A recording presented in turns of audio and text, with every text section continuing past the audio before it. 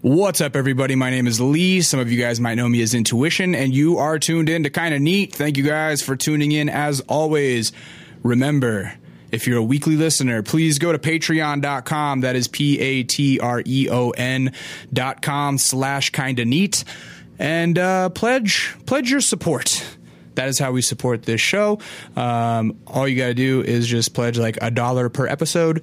And if we're on our hustle, that'll be $4 a month, which is very cheap. It's like every time a podcast comes out, you're just letting me, hold a buck. So if you are not a weekly listener and this is your first time tuning in, just ignore that part. You could have fast forwarded it. You just didn't know better. Also, after 4 years of doing this show, we have finally gotten into the merch market. So I pressed up some dad hats with the new Kinda Neat logo on them, and you can go to kindaneat.net and click the shop button and purchase one of those. I'm sorry that international shipping is so expensive. That is not my doing. That's just how much it costs to ship. So yeah, I have a few of those left. Cop one while they last, but who am I kidding? Once they sell out, I'm going to re-up them. They're just going to be there. T-shirts will be coming soon, etc., etc. Okay, so now to the nitty-grit. I've clearly taken a long hiatus again, and I know I'm always making excuses for hiatuses on this show, and I apologize, but life be getting in the way. So I don't know if I talked about it on the last episode with Ned or not. I can't really remember. It was so long ago, but at the end of April, I got a call from my mom saying like, yo, we need to look at memory care facilities and figure out what to do because dad has taken a turn for the worse. And so my brother flew down and we started looking for memory care facilities because there aren't really any facilities equipped to handle a case like my father's in Alaska. So Steven returned home and within a week flew back down with my mother and my father, and it was a very strenuous journey to get him down here, and we placed him into a memory care facility, and it has been a very trying time. He actually was removed from the first facility due to resistance to care, like aggression, basically. The facility wasn't really equipped to handle him, and we, things took such a sharp turn so quick, which tends to happen with Alzheimer's, where people will be pretty plateaued and evened out for a while, and then something can happen that with their body where just like you take a sharp turn for the worse. And so he took one of those sharp turns, and my mom was no longer able to care for him, and she did such an amazing thing. I mean, she just did such an amazing job over the last 8 years with him. And so it's not to say like, oh, she gave up, she can't. That's not what it is whatsoever. It's that at a certain point, this disease takes a whole community to care for somebody, unfortunately. And so it was just time to move him out of the house. And I think she was really hoping that she'd be able to do it the whole time. And unfortunately, just like the way that his disease goes, or the way that the way his body's handling it, it was not a possibility. So after he got removed from the first one, I'm trying to like say this lightly and I have like a good tone in my voice, but this is the hardest fucking month of my life, basically. And it was miserable. It's been a miserable time. It's been a miserable time like seeing my dad going through this. It's been a horrible time to see my family members have to go through it. It's caused, it's so much emotional turmoil in dealing with this, and then just with our specific situation, trying to find a facility that was equipped to care for him was such a task, and dealing with various companies along the way. I mean, I can't really get into too much detail because it gets too hard, and I mean, just know that like this was the fucking hardest month of my life. It was terrible. I actually had my mom come in to the studio, and we were trying to do another episode. We've done 3 episodes with her in the past, and the plan was to do like, we'll just touch on what's been going on for like 20 minutes and then move back on to just kind of like talking about your life and your journey. But it turned into an hour and a half of us talking about what we've been going through and me just crying like the whole fucking time.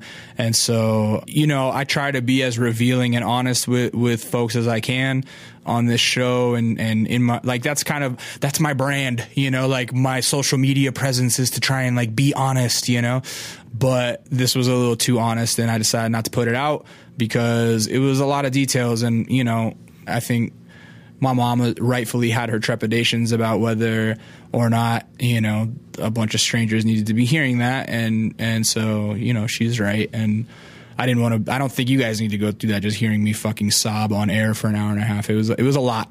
But, you know, after just being so depressed and, you know, hopeless the whole month of May, the good news is that after getting removed from the first place and having us stay in a hospital for a while we figured out the next move, we do have my dad in a new facility that seems to be very positive about caring for him. And actually on the drive here, I was in on a group conference call about his care plan, and people were saying, like, relative to other residents at the facility, like, my dad's a joy, actually, like, despite the fact that he is resistant to care occasionally, like, most of the time he's like pretty fucking just easy to handle and rad to be around. And it got dark. There was a time where I didn't think I was going to see him walk again at a certain point because, like, his physicality has changed so much. But just in the last couple of weeks of being at this new place, like, you know, he's getting in and out of chairs on his own and walking around and stuff. And,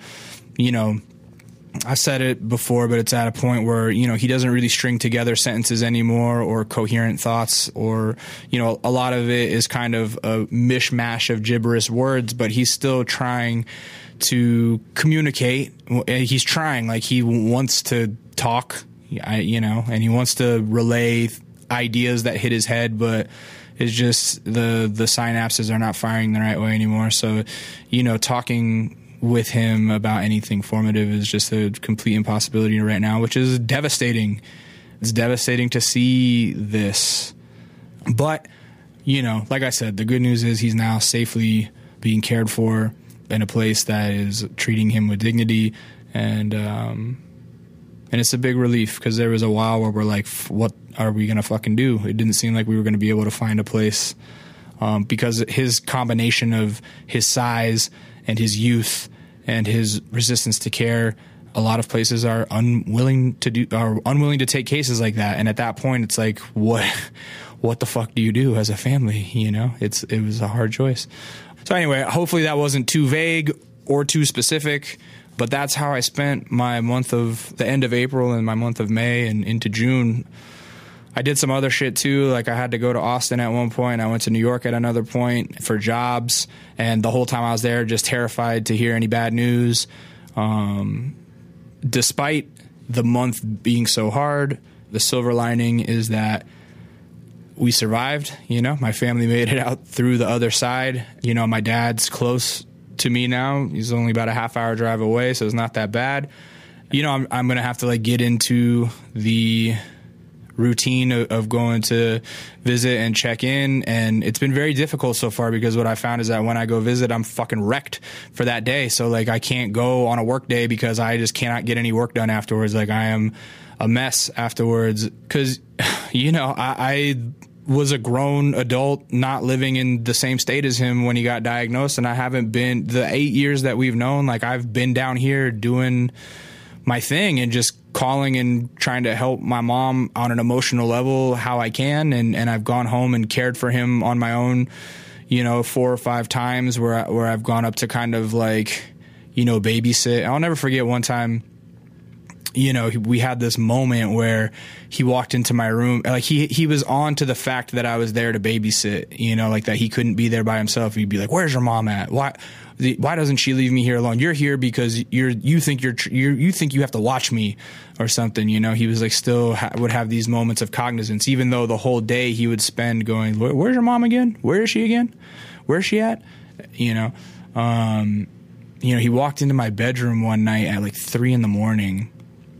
and woke me up. And I was like, "Hey," I'm like, "What's up?" And he's like, "Well, you know, I was watching something, and, you know, I'm just wondering, like, do you think what they think. And I'm like, what do you mean? He's like, well, do you think that I'm sick? And I go, well, what do you think? Like, what do you mean? And he's like, do you think that I have Alzheimer's? And I was just like, didn't know how to answer, because everything that I've been told or read or trained about it is like, just like validate their feelings and try to redirect questions or whatever. But I didn't know how to respond. Like, everything inside of me wanted to be like, yeah, man, like fucking acknowledge it and like help us, like, like understand. But I was just like, I don't know. What do you think? And he was like, I don't think I have anything. And that was the end of that. And he went back to sleep. But the point of it is, it's good. Like, we're good. My mom's going home because, like, there was a while where we're like, oh, fuck, like, you're going to just have to move down here now. Like, it looks like we're always going to be on the on the verge of a disaster, and you're just going to have to live here. But now things have gotten to a point where it seems even keel enough to where she's going to fly home and handle business and bills and stuff, and be kind of back and forth, and I'll be the like primary point of contact down here. If anything were to happen, I'm only a short drive away. So yeah, it's a very new phase in my life, and it has been causing a ton of stress and a ton of depression, and has been affecting other aspects of my life. I haven't been in a very good mood or a good mental space or emotional place, and I'm trying to figure out how to recalibrate, basically, because I know now that it is very, despite as much as I talk about my dad's sickness, and despite having, having it be a part of my ongoing life, knowing about it, like, it's still been a thing where it's an 8-hour flight away or a 10-hour flight away, and I only have to see it occasionally, and it's hard, and, but I don't have to deal with it on a visceral level. And now it's like in my face, and it's here, and it's close to me. And, when I go see it, it's fucking terrible. It's so hard. I would never wish this on my worst enemy. And so that's why the show has been quiet. But, we're going to get through it, and it'll be back to business as normal as it can be. And I just got to kind of like figure out new ways to calibrate my own sickness, my own depression. I have to just figure out new coping mechanisms and new ways to kind of regulate my body chemistry, because I think that it's been winning pretty bad this month, and I got to get back into the swing of like my routines that help it. I've been so busy trying to help my mom and my brother figure out what the fuck to do that I haven't taken care of myself at all. So I guess this is my little vow to myself that, like, time to partake in some self-care and do better. So anyway, today on the show we have Ivy Soul. Ivy Soul is someone who ties into a previous episode, because I talked about her on the Dave B episode, because the way that I've actually got around to listening to Dave B was through a feature on an Ivy Soul record back in February. Like, I'd heard Dave B's name before because of Seattle Friends, but I hadn't really peeped. And then I heard his feature on her song Life, and was like, wow, these two are both so wonderfully talented, And so she happened to be taking a road trip out to Los Angeles, and I caught her while she's here. It was just lovely. She's such a talented and smart person, with just, such a great contextual view of history, of America's history. And it was just a conversation that I needed to have, and it was very it was just pleasant. I don't know, like, she's just a fucking pleasant person, so that's tight.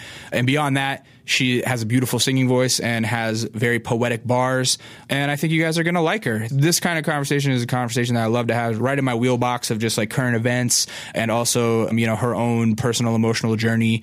And I think you guys are gonna become fans of hers, so go check out kindaneat.net and look at the video of Ivy Soul performing. Without further ado, I'm going to get right into my conversation after this long 20-minute intro. Here's my conversation with Ivy Soul.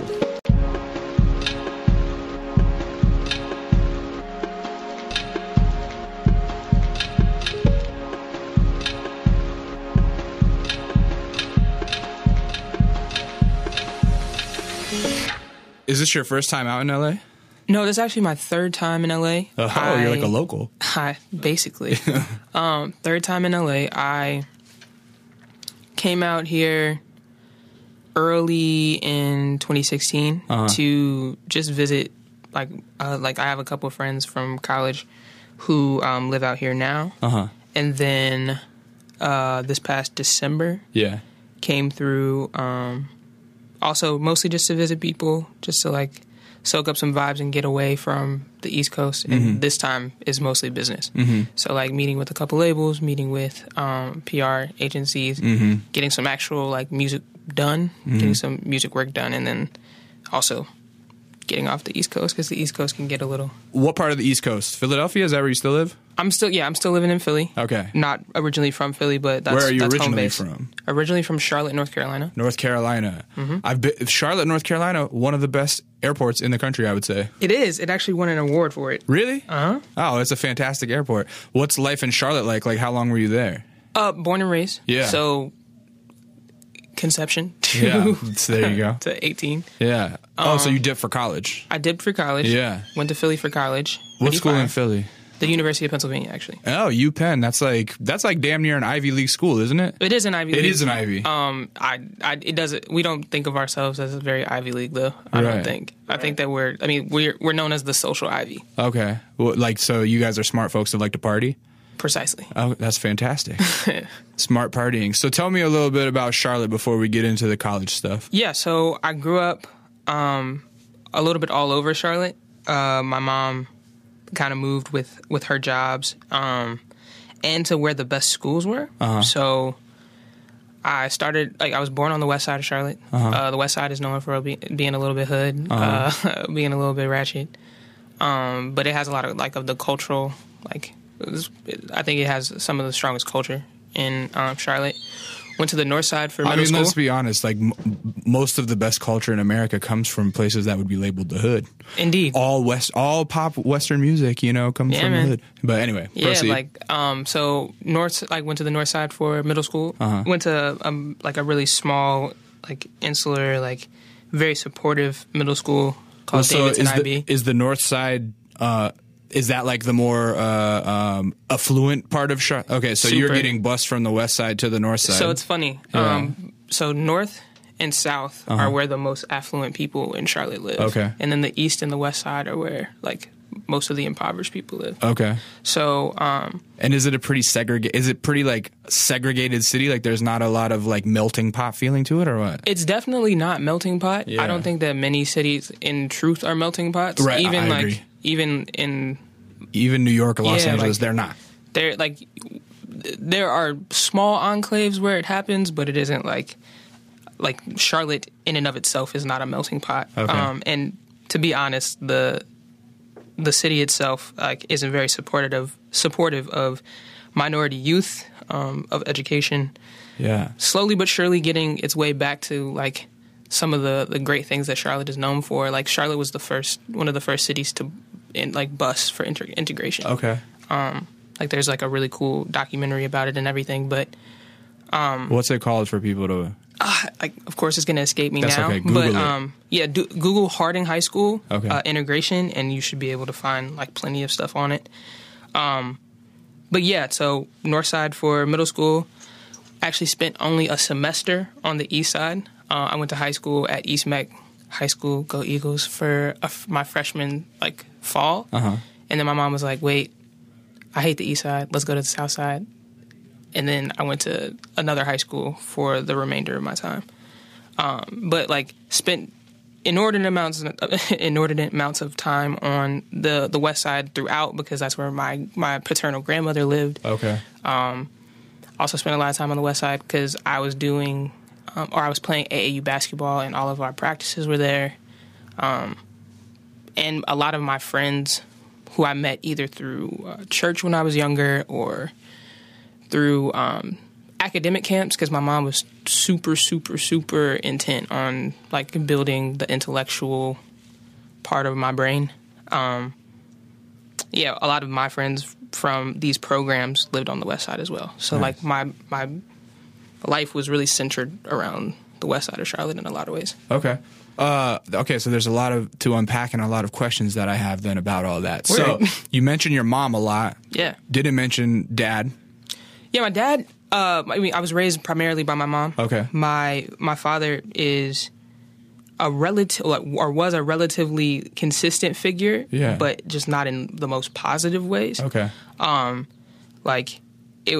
think as a young person, one of the things that you desire from your parents is just support, and like that support just wasn't there. Right. From the time when I was extremely young to probably my middle school years, like I would go to his house, like pretty consistently, maybe like once or twice a month for weekends. Mm-hmm. And then we just fizzled out because, as a young person, you get busier, mm-hmm. but also like he wasn't making the effort. Mm-hmm. As I was getting busier, it wasn't like those moments where it wasn't like he couldn't have been involved in those moments. He just chose not to, right? Unfortunately. And our relationship, it isn't very present. I get calls on holidays. Right. My birthday was last month, so I got a call then. Happy belated. Thank you. I appreciate it. But yeah, I think my mom really did step up, and I didn't really feel a void of parental presence or feel a void of father figureness, because I had so many mentors in so many different facets of my life, whether it be through some of my music teachers or my coaches or teachers when I was in actual school. So yeah, for sure, there was a bit of a gap, but I think I was more than supported and filled in other ways. We have an ongoing theme on this show, and we hit the nail on the head very early, where I just really have this hypothesis that great artistry comes from dad issues, because everyone, myself included, everyone that I would say on this show, the norm is my dad and I's relationship was kind of strange, and then the outliers are the ones who are I had a really healthy home life. I'm wow, that's crazy, and you went on to be an artist. That's tight. Yeah, no, I just I think that it's. I think I agree. I think sometimes it's a pretty consistent thing that I feel many people that I know have weird issues with their parents, not even just their dads, just parents in general. Absolutely. And those are the people whose music and art and film and etc. just seem to latch on to me. But I don't know. I feel because both of my parents are extremely musical anyway. That it's very possible that I would have ended up here. Right. But maybe my subject matter would be different. Maybe totally. I would be engaging with the world in a different way. But I'm also kind of happy with the way that things turned out. I personally the music that I'm making. Right. I like the perspective that I have on the world right now. Perhaps the creativity still would have been there, but the worldview just would have been a little different. Exactly. Yeah. Precisely. I feel that. So then you said your mom, that you guys would kind of travel through the city depending on where your mom was working. What kind of work was she doing? So my mom is a sales rep, actually. Okay. For one of the biggest utility companies in North Carolina. Nice. And sometimes she'd move offices, or it would just be easier for her to access where her geographic area that she was responsible for if we moved to a different place. But for all intents and purposes, it was also because she wanted me to go to the absolute best school that I could possibly go to, me and my younger sister. So while you guys maybe moved from apartment complexes just to shorten the commute time, was the paternal grandparents kind of the home base then, or what? No. Or her, because my father also my parents aren't traditionally educated. Right. My mother just got her bachelor's degree in 2014. Oh, shout out to mom graduating my mom college. was lit. But my dad, he barely graduated high school. Right. So he often would either be staying with my grandmother or would be staying with another one of my paternal family members. Okay. Whether that be my great aunts or his sisters or whatever. So, and all of them lived concentrated on the west side. Right. So, when I was visiting him, sometimes it was visiting him in his own home, but it was often visiting my grandmother. Okay. My maternal grandmother, Ruby, who my first project is actually dedicated to, She lives in a rural area, like just south of Charlotte. Okay. It's called Waxhaw, Union County. And that I probably spent equal amounts of time on the west side and in this very rural area, because my mom, obviously, she would trust her mother over anybody else's. Right, totally. And also, like, I come from an extremely big family. My mom is one of 13. Oh, so, wow. like, mad cousins, like, and most of them were still in that area when we were growing up, so.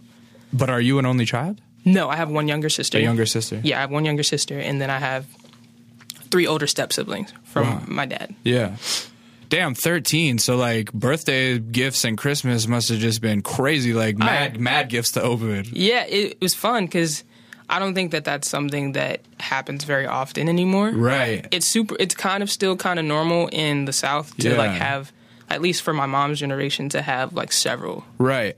Well, yeah, so in my family, it was 2 generations ago. My grandmother comes from a family of 9, which is a lot. But then, like, you know, my mom only comes from a family of 3. So it's like... Yeah, it's crazy. I just, like, I love having a lot of cousins. Like, we have such a wealth of experience. Right. Like, such a breadth of actual ages. Like, my oldest first cousin is, like, 41. Right. And my youngest first cousin, I think he can't be more than, like, 8. Right. So it's just like... Yeah, that's so cool. I mean, family gatherings must have just been, like, huge. It was lit. Affairs. It was lit. Yeah. Before my grandmother passed away, like, we used to really, like, all convene at her house. Right. And we'd all be there. And I think that was really special. I definitely value that as someone who I feel like family is super important to me. Yeah. So, like, being able to, like, recreate that in the future, hopefully, with, like, my friends, like my chosen family, or even like my blood family, like being able to do that is really, really important. Absolutely.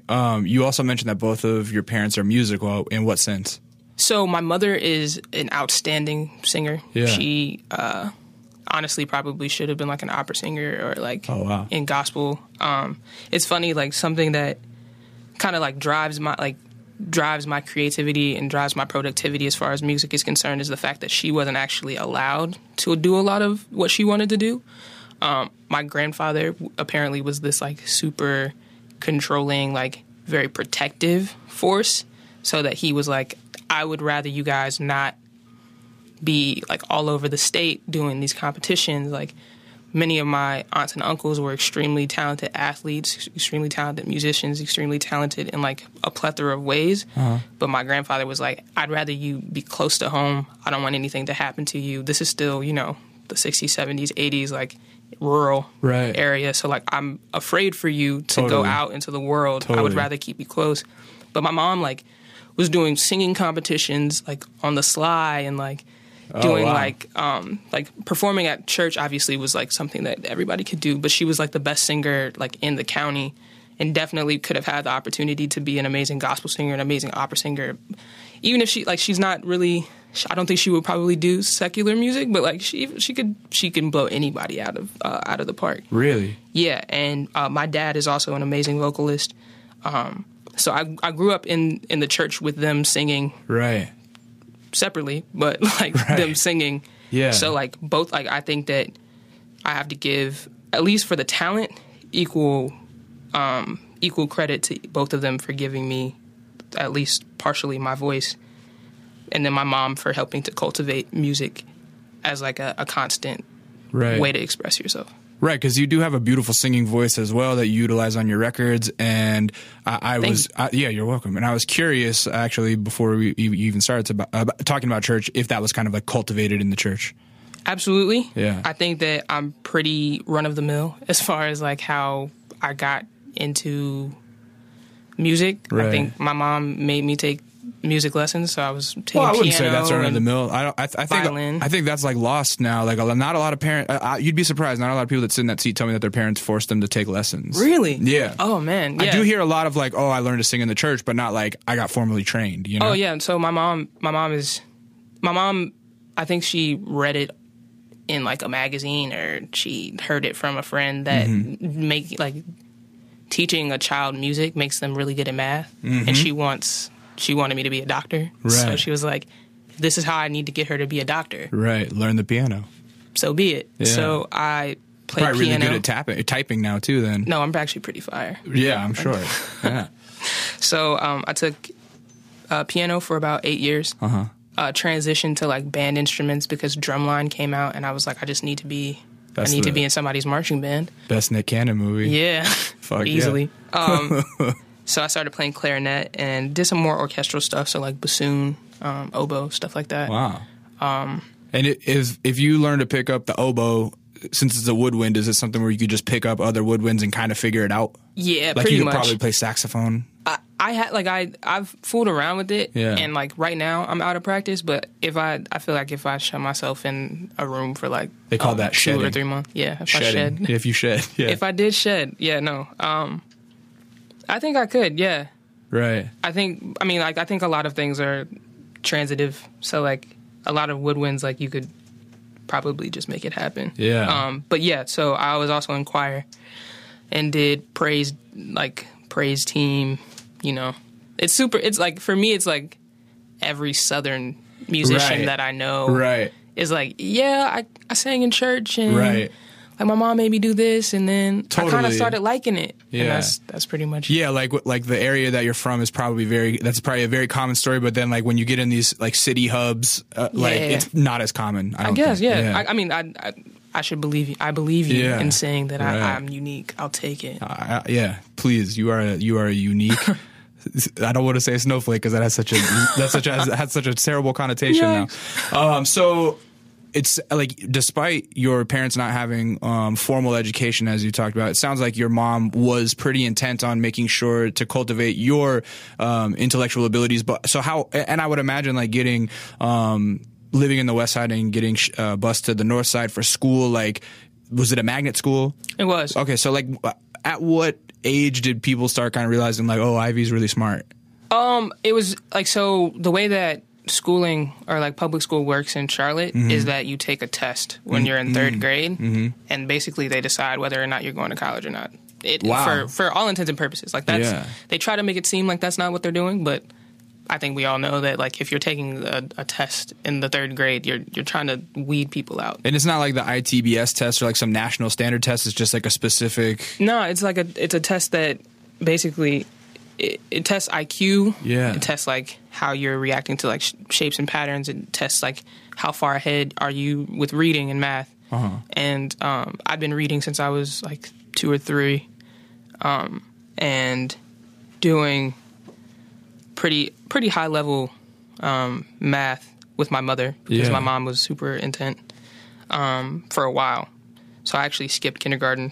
Wow. So I took the test, and they were like, "Oh no, she needs to be in talent development, like our talent development program," and that was basically a feeder into the International Baccalaureate program, so the IB program. So from there, people were like, "All right, let's just go ahead and like make this happen." Nice. Which is cool, but I also feel kind of like iffy about it because I know plenty of kids who could have like probably benefited more from the attention that I was getting, you know? Right. So like it's like this weird, like I work in higher education now. So to see that like all that was poured into me could have been poured into someone who actually like needed to be poured into is like a weird because you were dissonance. probably so self-motivated with it, whereas some people that get left behind, they have that intelligence, but it's internalized where like maybe that traditional education doesn't work for them, but then they become like crazy independent salesmen. Like that. Here's the thing is like, drug dealers are the smartest fucking people that you ever meet. You know what I'm saying? Like those are like strong independent businessmen, but like maybe they don't take to school, and the way they get left behind very early. You know? Yeah, like either you're not being cultivated and you're being bored out of your fucking mind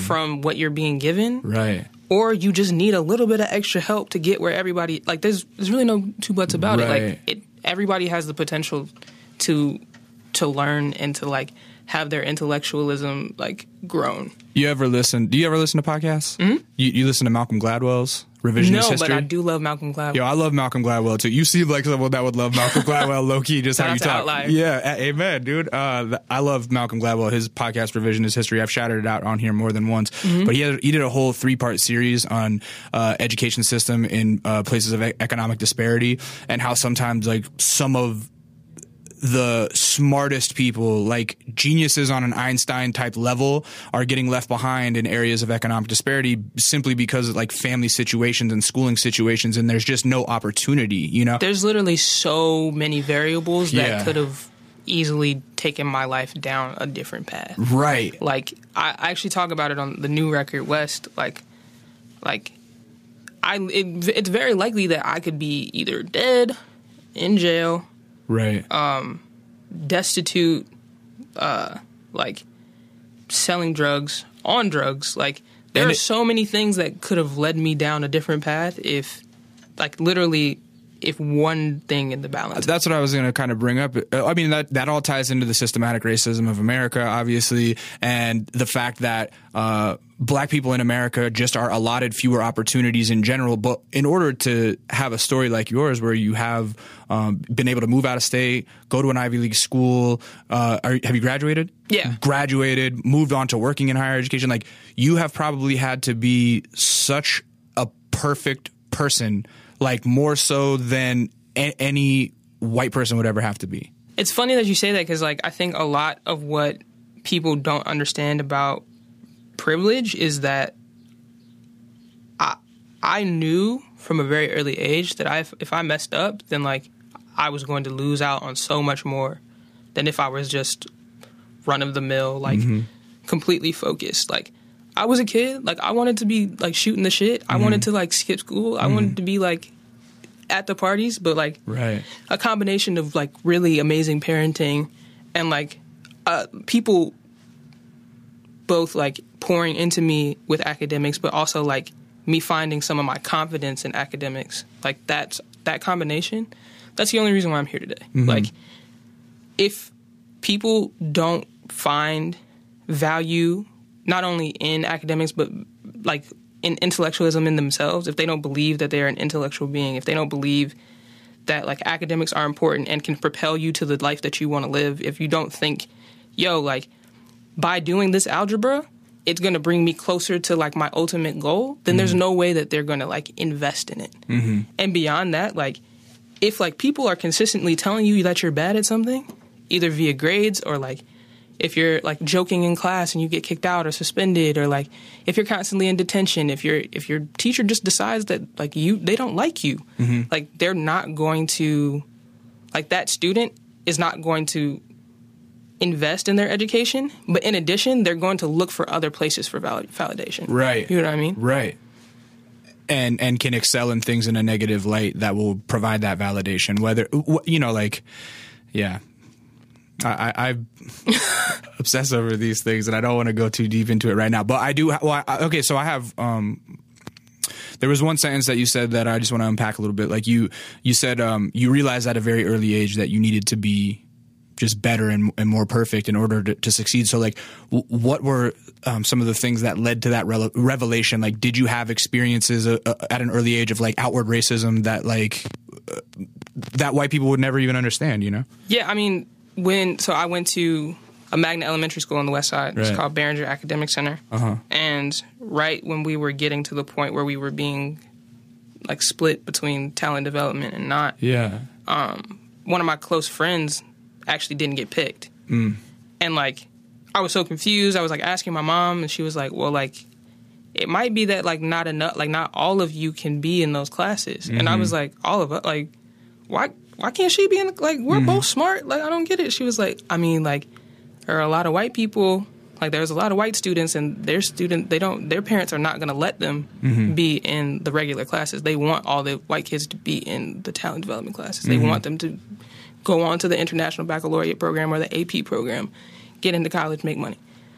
But, like, even that early, my mom was like, hey, like, you're not the norm for them. Like you're normal to me because I know all black children can be brilliant. But like to them, it's you might just be one of one. Like you might be like this special little nugget that they're plucking and trying to save, and like like that. I can't even imagine the microaggressions that you must have experienced during your time. Like, was the school on the north side was a mostly white school, or? Absolutely, there were So the school itself was like 250 kids. Would you hear stupid shit like, "You're not like other black people that I've met"? Absolutely, you're not like other black people. You talk so well, like you're not hood. Oh, you're so well spoken. Like, right. You know, it's like a very weird thing that it starts that early. Like that people as early as 11, 12, 13 have like a schema for what a black person is supposed to be, and if you fit outside of that, but you're very aware and like proud or like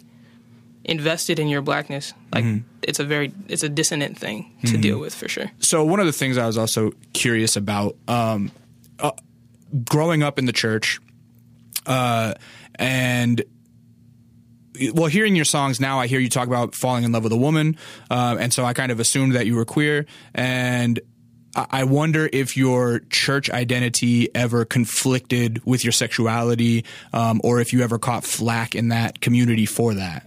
I think that I was super, super fortunate in that I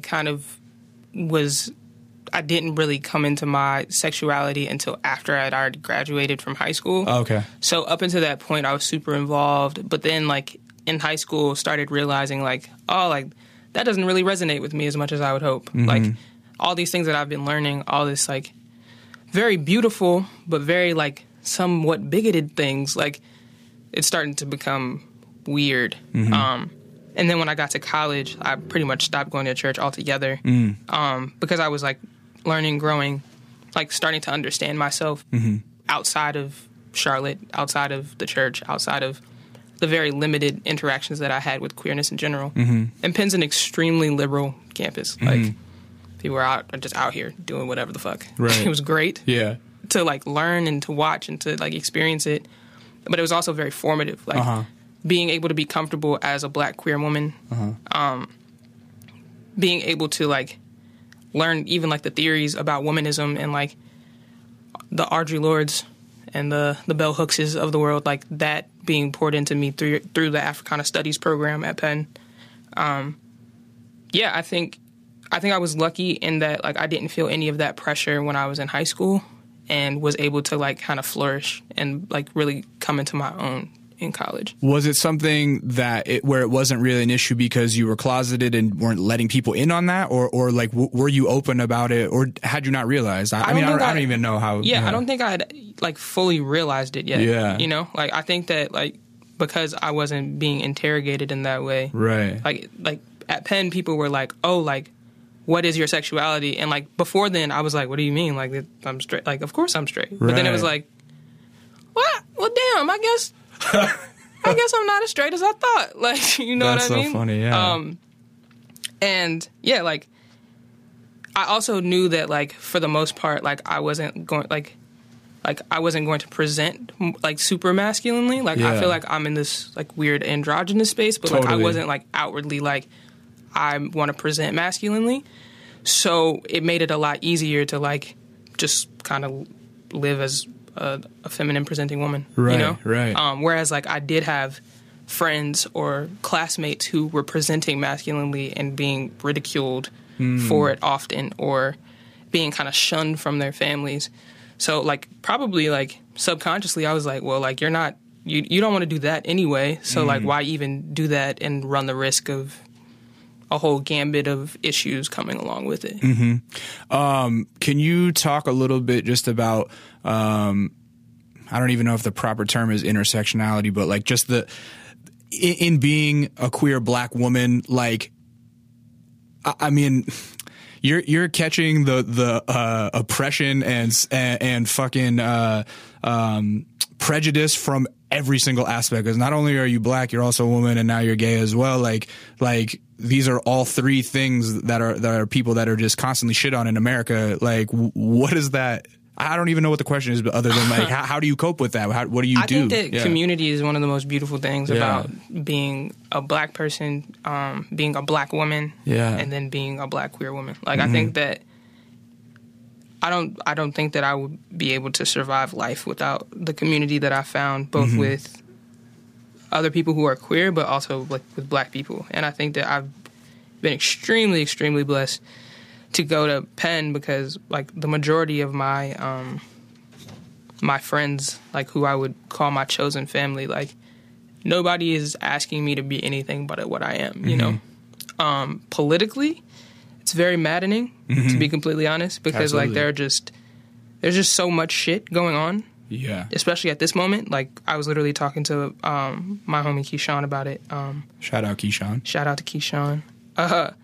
And like, it just seems like every single day there's something new that's an attack on one of these identities, you know? Absolutely. And trying to figure out how to achieve liberation through music, but through activism, through like making choices outside of the framework of capitalism. Like, it's so overwhelming, but like also completely worth it, because like I hope that like for this next generation and for our generation, for sure, I want to see some of the fruits of our labor now. So like that's what kind of keeps me afloat. The other thing that I just can't imagine having to deal with so much is like the constant questioning of like, why? Oh, well, why do you deserve this? Or why do you think that?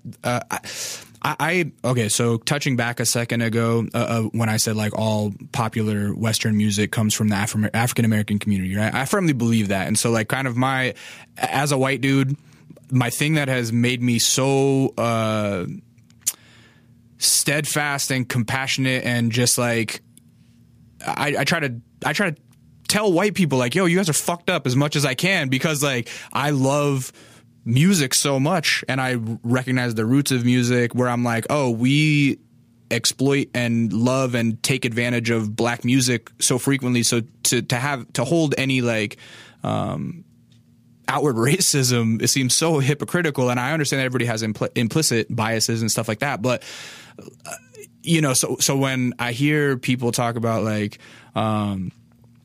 well, why is Colin Kaepernick mad? Or like, well, why do they have to say Black Lives Matter? Like they're the only ones that matter. And then you have to go through and explain that like, no, it means like also like they want a piece of the pie, the same piece of the pie that you want. Like, why is that so offensive to you? So I know that just talking to my own friends and family about this can be tiring and frustrating just for me, someone that just reads a lot and that doesn't even have to experience it. So I can't imagine how exhausting it must be for a black woman to have those conversations so frequently. Yeah, I honestly try to let the music speak for itself. I also, I'm not afraid to be wrong. Like I'm not afraid to say that when I'm not well versed on a subject, and to point people to resources that I feel like will do a better job of explaining it than I will, because it's very likely that I'm just going to get mad at you and not actually want to engage with you at all. Which is so funny, because that's a natural human emotion. It's like, it's frustrating for someone to not understand you, and anger is like the natural human reaction. But in your case, like it's the infamous like white people quote of like, oh, she's an angry black woman. And it's like, you have that little empathy to understand that like not being understood is frustrating. I don't know. Yeah, I also just think that like it must be hard to hear, yeah, y'all fucked up. Right. Like I know when I'm being told that I fucked up, like my honest first reaction is like, what the fuck are you talking about? I'm not fucked up. And then I have to think about it, and I'm like, oh damn, yeah, maybe, okay, fine. So like to hear like you're a part of this larger system, to hear that you're a part of this larger framework, that must be very disconcerting. Right. The issue lies when people are like adamantly against even considering that it could be a possibility. So like for example, when people are like, slavery was 400 years ago, I'm like, cool, fine, slavery was 400 years ago. However, do you remember sharecropping? Do you remember Jim Crow? My family is like, that wasn't long ago. Your great grandmother remembers that. My great grandparents were sharecroppers. Right. My grandmother and grandfather were farmers who were paid significantly less than white farmers in order to like sustain themselves. Right. My parents, like my mother and her siblings, grew up in Jim Crow. This isn't far for us. Like this isn't ancient history. This is not the Romans or the Greeks. This is my mama. Right. Like, imagine your mama dealing with what you read about and what you look at in movies, and then tell me that like it can't not happen in this current. That doesn't make any sense. That's like saying So, like, saying 9/11 had will have no bearing on the next generation. Like, think about what you just said. Right. There's no way. Right. There's literally no way. Right. It's changed everything. I mean, It's literally changed everything. We're in a war now still since then, the longest running war because of 9/11. That's the excuse they use. So, like, for people to be like, hey, like, you guys should just get over it. It's like, right. Get over what? Like, it never stopped. It just changed names. Yeah. Like, it changed forms. Like, the method changed, but like the underlying system is still the system. How does the South and the North differ in just like sociologically in what you've experienced? Because here's one thing that I want to just like make a hypothesis about. In the South, I feel like there's still some pretty like outwardly racist shit. In the North, people try to pretend that it's not that way, and they don't use the term racism. I always hear people say like, "Oh, she's prejudiced." It's funny that you say that because I have this conversation often with people who don't really understand what the South is, especially if you haven't spent significant time there. A lot of people will be like, well, like y'all are crazy in the South. And I'm like, so all my Southern friends, like, we know how to read white people. Like, I could read white people like a book. Yeah. And in the South, they're not hiding the words. Like, there's no reading in between the lines. If you see somebody with a Confederate flag on their pickup truck, then you know that they don't want to interact with you and you don't want to interact with them. Right. In the North, it's like, I can't tell if you're doing this because you're being weird or if you're being racist. And most times, like, it ends up just you being racist, but now I'm second guessing myself. So, like, if you don't like black people, I would prefer you just say, like, throw out the Confederate flag. Go ahead and do the Nazi salute. Like, just be good. Like, you know what? Like, we gonna stay away from each other, and it's completely fine. But then there are, like, infinite amounts of microaggressions, which I, like, so, for example, like, the thing that tripped me out about the movie Get Out is how many times I've heard those exact phrases and, like, thought to myself, am I being sensitive or is this person racist?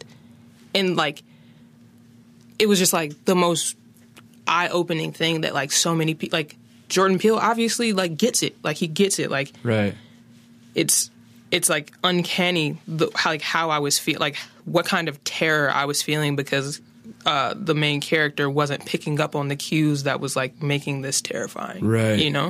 So that, like, that's how I feel about the North. The North is Get Out, and the South is, like, I don't know, Selma or some shit. Like, like, just, like, outright discomfort or, like, that, like, if people are living in a certain neighborhood, it's more than likely because they want to be segregated unto themselves. You know what I mean? Or just, like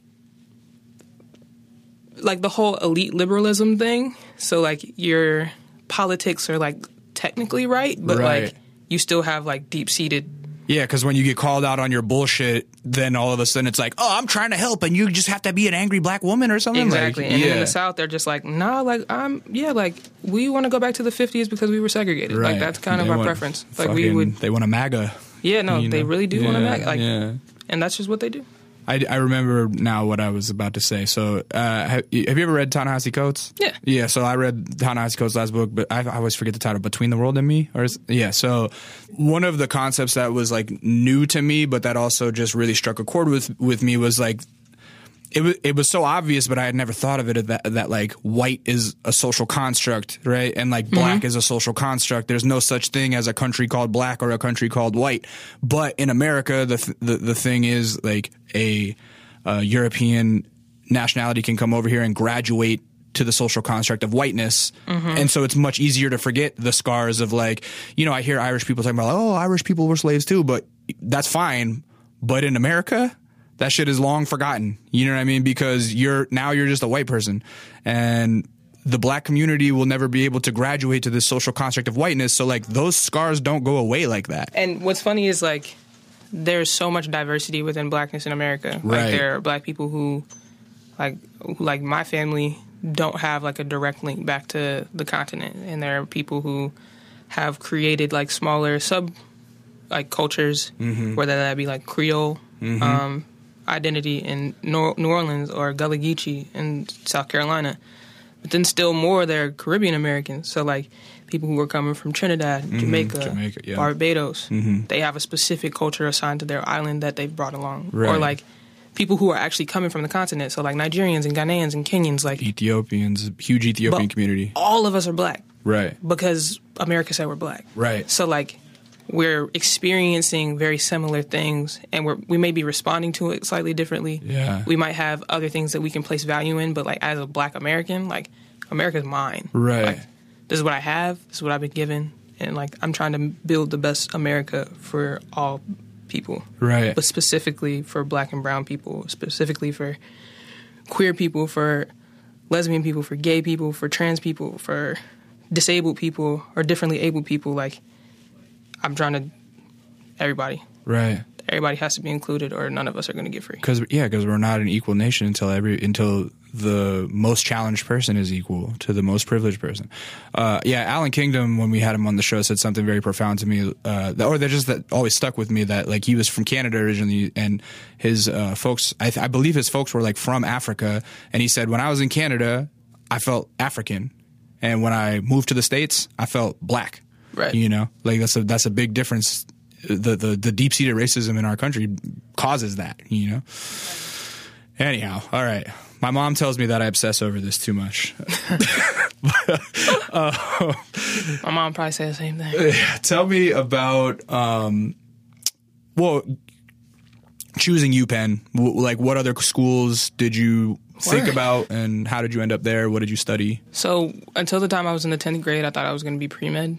And then in 10th grade, I went to this program called the Young Explorers at Ernst & Young. And it was all business. It was like marketing and finance and accounting and all this stuff. And I was like, oh, this is dope. Like, this is way better than learning about cells and all that. Memorizing biology stuff. Shit. Yeah, no, I kind of took to it, especially because, like, I'd always been good at math. Right. So I kind of explained to my mom, I was like, hey, like, love you a lot, but I don't think this whole doctor thing is going to work out. Like, and as a 15 or 16-year-old, my mom was like, whatever, like, we'll figure it out on the back end, but, like, we'll talk. So I started researching, like, the best undergraduate business programs.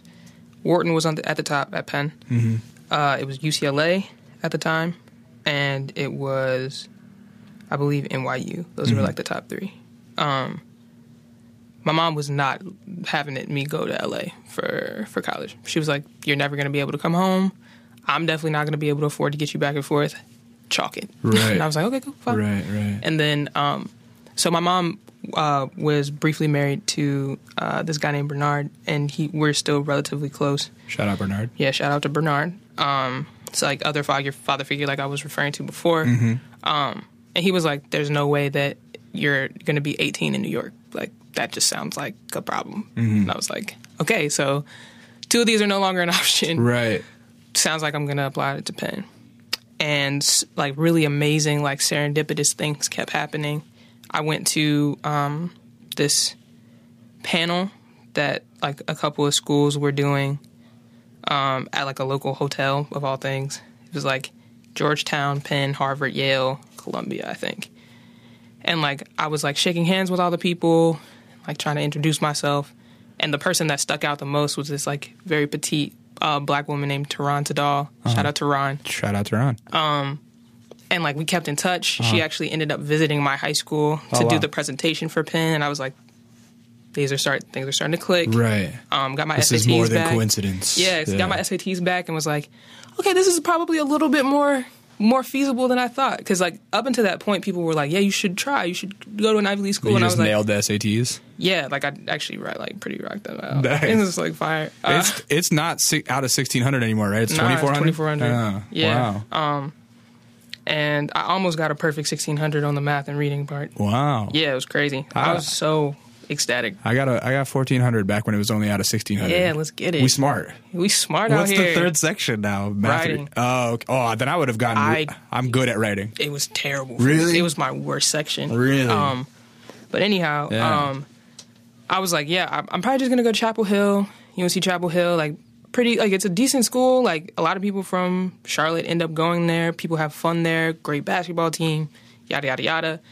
Also was thinking about going to Howard in D.C., historically black college. HBCU. Amazing campus, like super impactful for like, and it's just like it's legendary. Right. Howard's just this legendary campus. Right. Applied, early decision for Penn because everybody kept telling me if you really want to go, like your odds are better, and it shows that you really want to go there. Got in. Wow. And it was just like one of the most amazing days ever. Finding out that I got into Penn was... So that was the only one you even had to apply to? I applied to Chapel Hill and Howard because they weren't binding. Yeah. But once I found out, I removed all of my applications. Was like, I'm going. That's tight. That's it. Yeah. What was the move like? Was there any good bit of culture shock? Definitely some culture shock. Philly isn't known for being like a very congenial place. Right. Like, the whole brotherly love shit is such a lie. Yeah, right. And coming from somewhere in the South, like the South is, even if people are racist, they'll tell you good morning. Yeah, it's crazy. Right. But it's polite racist. Yeah, absolutely. It's like polite. Like I don't want to actually interact with you, but like pleasantries. Yeah, I'm still a debutante. Right. My family's from outside of Philadelphia, about an hour away, in a place called Easton. So I used to go out. Yeah, I used to go out there a lot when I was a kid. But I haven't been out there since I was 16, so I don't really know the vibe anymore. But I know that like Philly's been going through it for the last couple decades. Like it's a city that has kind of been going through tough times. Yeah, I mean, like between the Philadelphia school system kind of like leaving millions of students out to dry, the government just like pulling a lot of money from the city in general. Like it's just a very weird thing, especially for Philly to be the most important city in the entire state, like bar none. It doesn't make sense to me. But definitely some culture shock. Even like academically, I think that like because like I was telling you before, my primary and secondary education were so like people were invested in like making sure that I had everything I needed. And Penn was a place where most of the students came from like prep schools, private schools, etc. So that like they knew how to advocate for themselves in a way that I never had to do. And like definitely they were more equipped to teach themselves. And I think that one of the most amazing things that I've ever been given are great teachers, and Penn is completely like vacant of great teachers. Wow. Like, professors don't teach you. Shots fired. Yes, absolutely. Yeah. Shots fired. Boom. Wow. Like at least in Wharton, like they really do expect you to learn it yourself. Right. The business school is not a place where like you're being edified or like it's just not a place for hand-holding. It's not even like I don't even want to say hand-holding because like I didn't come out of Penn with like a 2.5 or a 2.2. Like I came out with decent grades. It's just the fact that like I feel like I should have learned more in my degree than I actually did. In my minor classes, like in my Africana Studies classes, I can tell you fucking Africana and feminist theory like out the ass now. But like in a business sense, like I've gotten more since being a graduate of the University of Pennsylvania than I ever got during my 4 years there. Huh. That's interesting. As an older guy who's been so like, I've been out of college now for 15 years ago. I graduated.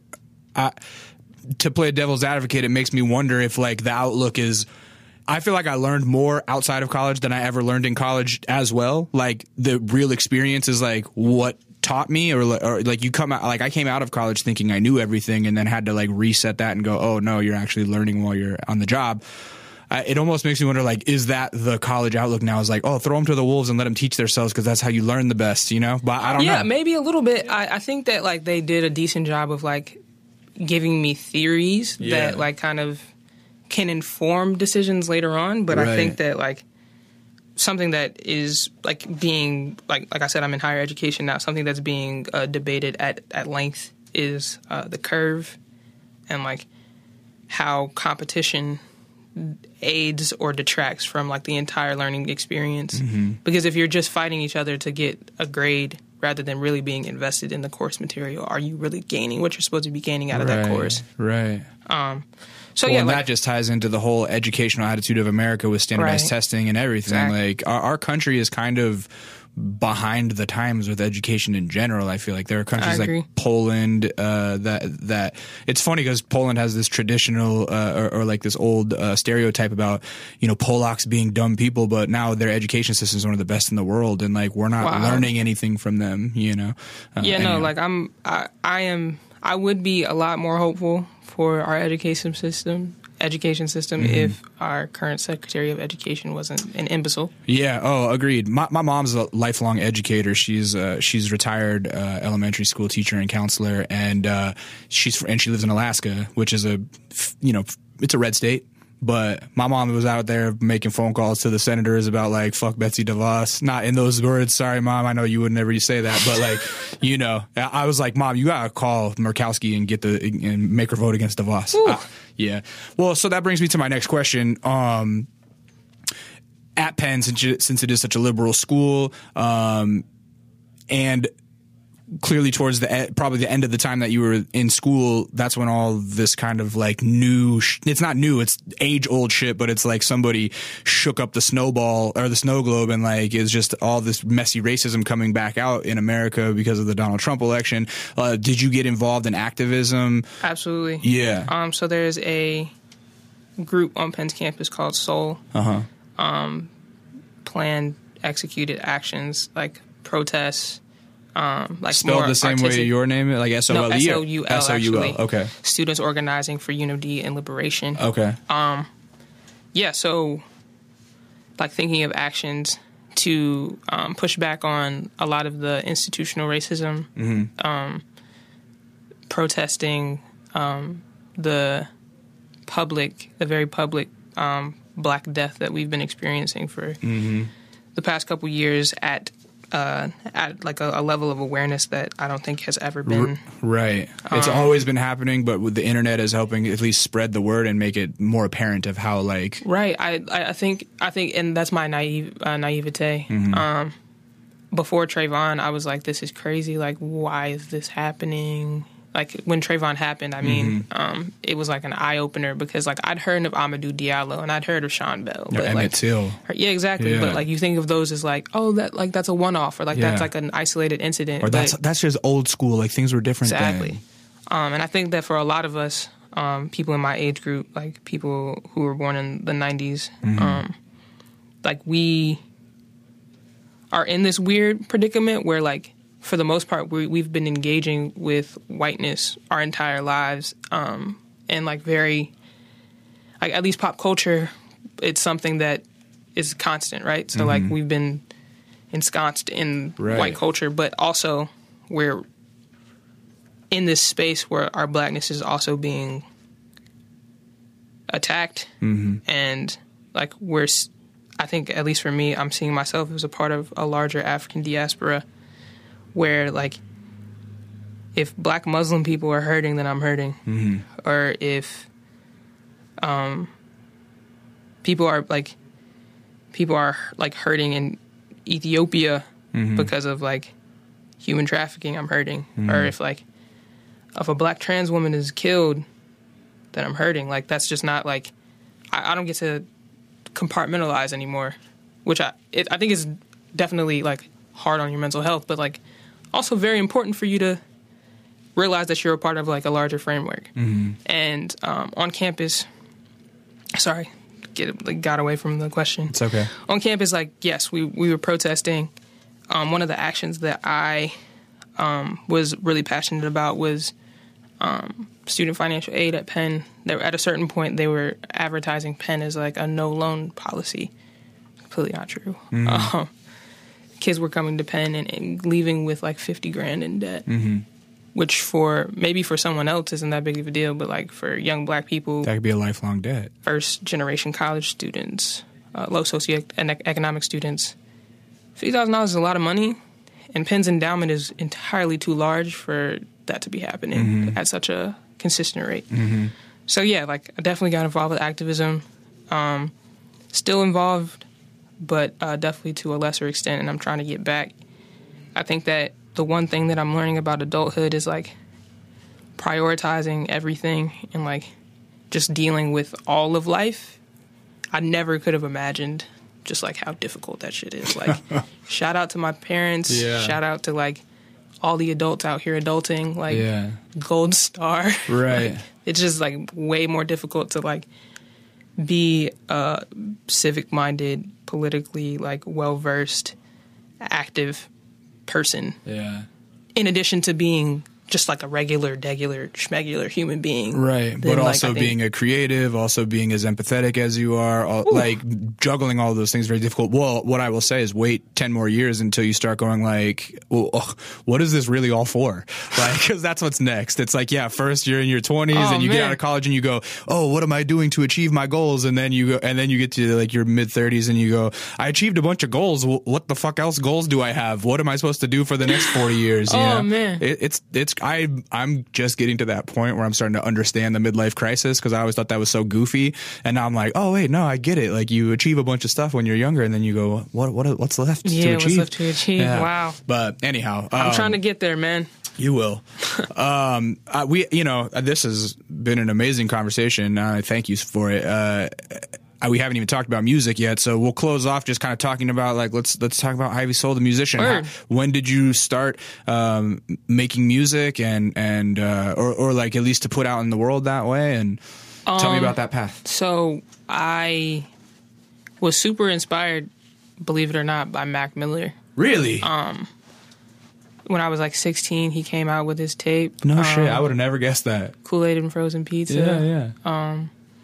And I was like, this motherfucker can't even rap that. He's fire now. Yeah. Like his artistry has like fucking skyrocketed. He definitely went through a very public renaissance period, right? Yeah. Goddamn. But I was like, this motherfucker can't even rap that well. If he can do this shit, I can definitely do this shit. And I was already writing poetry, spoken word, all that. You can hear that in your cadence that you come from a poetry background. Yeah. Yeah. So like I was like watching, Def Jam poetry on YouTube and like getting like slowly but surely getting into like backpack rap and like starting to like who? My teenage years was really me figuring out that I didn't have to listen to the radio. Okay. Shout out to LimeWire. Yeah. Put me on to Prince. Put me on to Soulja Boy back then. Yeah. That's when like the Wayne tapes were dropping and whatnot. Yeah. And the album that changed my whole shit was Below the Heavens by Blue in Exile. Yeah. Forwards and backwards. Blue in Exile. Yeah, no, absolutely. Yeah. Shout out to Blue. Blue, you changed my life, man. Yeah, so I got put onto that by a friend. And I was like, man, like, I didn't realize you could talk about this type of shit on Wax. Like, I was like, he's talking about his depression on Dancing in the Rain. Or, like, talking about very, like, the minutia of love on No Greater Love. Or talking about losing his grandparents on In Remembrance of Me and like being scared to die. And I was like, damn, like, yeah, dog, like me too. Yeah. Like, sheesh, like we're on the same page right now. Right. And then like a lot of my homies started like tinkering with beats, like started downloading Fruity Loops for free and like all the rips. Drug. Yeah.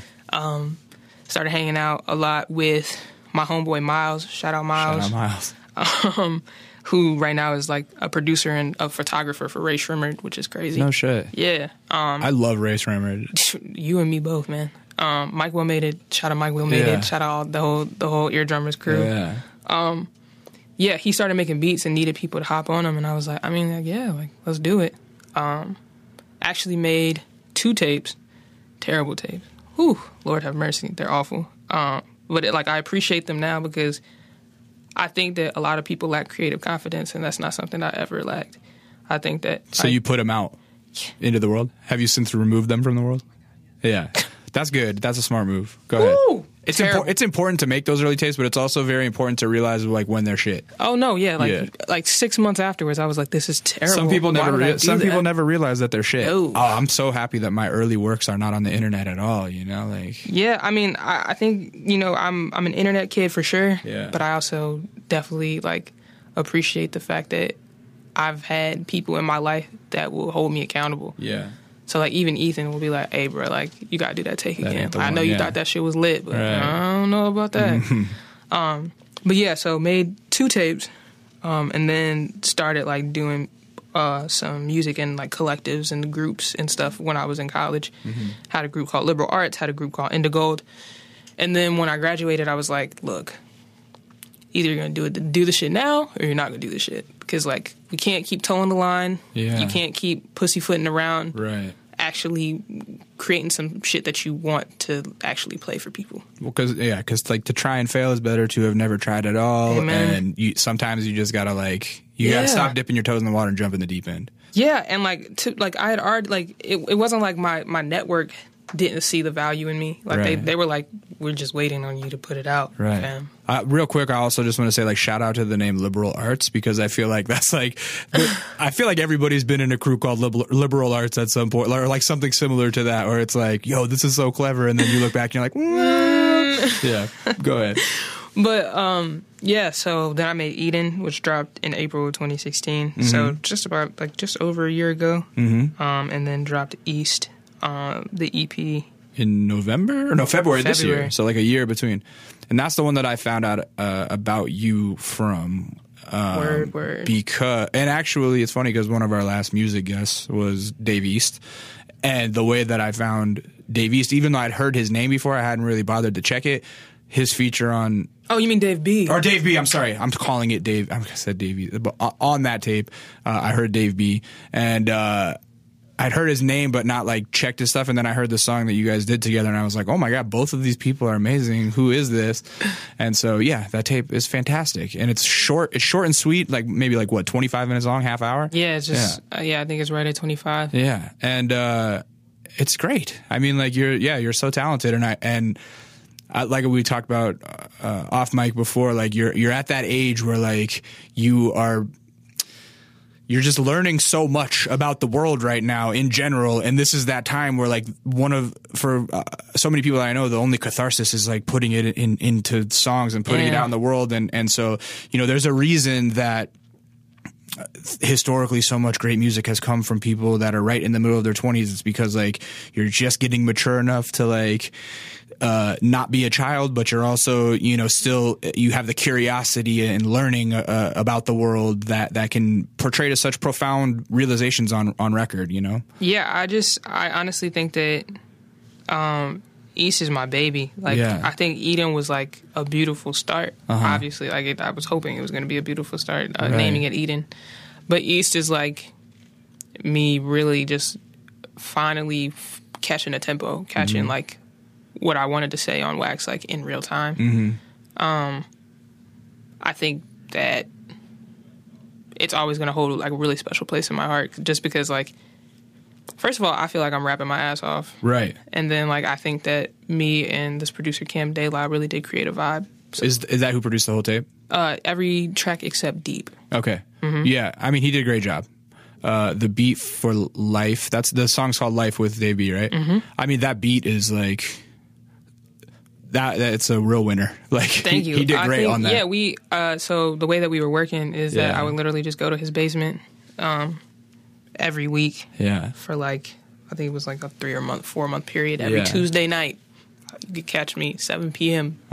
In South Jersey, Collingswood, or Cherry Hill, and shout out Dirty Jers. No, shout out to the Jers. Yeah, so. Like I would bring him references, and like he would start playing something on keys, and I'd be like, okay, a little bit colder than that. And he'd play something a little bit colder, and then I'd be like, okay, like that's a decent, that's a decent start for the melody. Yeah. And then we would like mirror the vibe that we got from the references into this new track, and like he's an amazing keyboardist. And then, like, just, like, bringing in the sprinkles of, like, direction is where I found myself. I'm producing a lot more on my future projects. Like, the next project, I have 2 beats, like, 2 of the beats are my own. But when you say colder, in your head, do you see bluer? Yeah. So you got a little synesthesia stuff going on? A little bit. Hey, same. I just wanted I wanted East to be blue. Yeah. I wanted East to, like, encapsulate all the... Well, and that's interesting because the video you shot is, like, mainly in blue hues. And it does. It feels like... I do all the treatments for my videos. Yeah. Like, I do, like... I'm kind of a control freak in that way, I guess. That's good. I mean, I think as an artist, it's important to hold the reins on your work, because your work is your reputation and your reputation is all you have. And so the biggest mistakes I've made in my career when I used to rap were trusting others too much to portray my vision. And then people get an idea of who you are and what your art is that are incorrect. And it's because you let someone else do it. You know what I mean? Yeah. So yeah, I was just like that partnership, me and Cam, like I think that we make really dope shit, and I'm going to continue to work with him in the future. Yeah. The next project is like kind of like more of a hodgepodge of different sounds, but like. Is it another EP or is it an LP? It's an EP. Okay. And you it's already like finished it? It's done. Yeah. Amen. It's the sister project to East. It's called West. It's like kind of an homage to growing up on the West Side. And I was going to say, are those references to Charlotte? Yeah, living in West Philly. And then serendipitously driving from the East Coast to the West Coast this past week. Staying in West Hollywood. Staying in West Hollywood. A lot of Wests. It's West Side, West Side, West Side. You know? Yeah. Well, shit, man. I mean, this was awesome. And I think we got it. I think we did what we came to do. Yay. So before we get out of here, tell the people where to find you online. You can find me at Ivy Soul, IVYSOLE, on all platforms, whether it be Twitter, Instagram, Bandcamp. Shout out to Bandcamp, SoundCloud, Apple Music, Spotify, Tidal, and ivysoul.com for tour dates, because I'm going on tour in August. Nice. Who are you going out with? Rag and Bone Man, which is like... Not familiar. He's this crazy... He's basically the male Adele. Wow. Yeah, like it's wild. Wow. So you can catch me in LA on August the 10th at the Fonda Theater. Wow, you're playing the Fonda? Yeah, man. Damn, that's great. I never got to play the Fonda. That's sick. It's crazy. That's a big spot. I think 1,500 cap, 1,300 cap. Hopefully my knees don't go too weak. Yeah. You'll do great. Do you get to perform a lot? I perform a decent amount, but because I'm a regular schmegular person. Like I definitely have a 9 to 5. Yeah, of course. I don't get to tour quite as much as I would hope, but I think it's going to start gearing up soon. Is there a scene in Philly? Definitely a scene in Philly. Yeah. Shout out to Rec Philly. Yeah. Rec Philly is doing a lot of amazing things in the city, putting on for independent artists. Yeah. And a lot of just like smaller promoters and like people who are putting on shows themselves, which is a really dope community to be a part of. Yeah, shout out Working on Dying. Do you know those guys? Working on Dying. I feel like I have heard of them. There's these guys.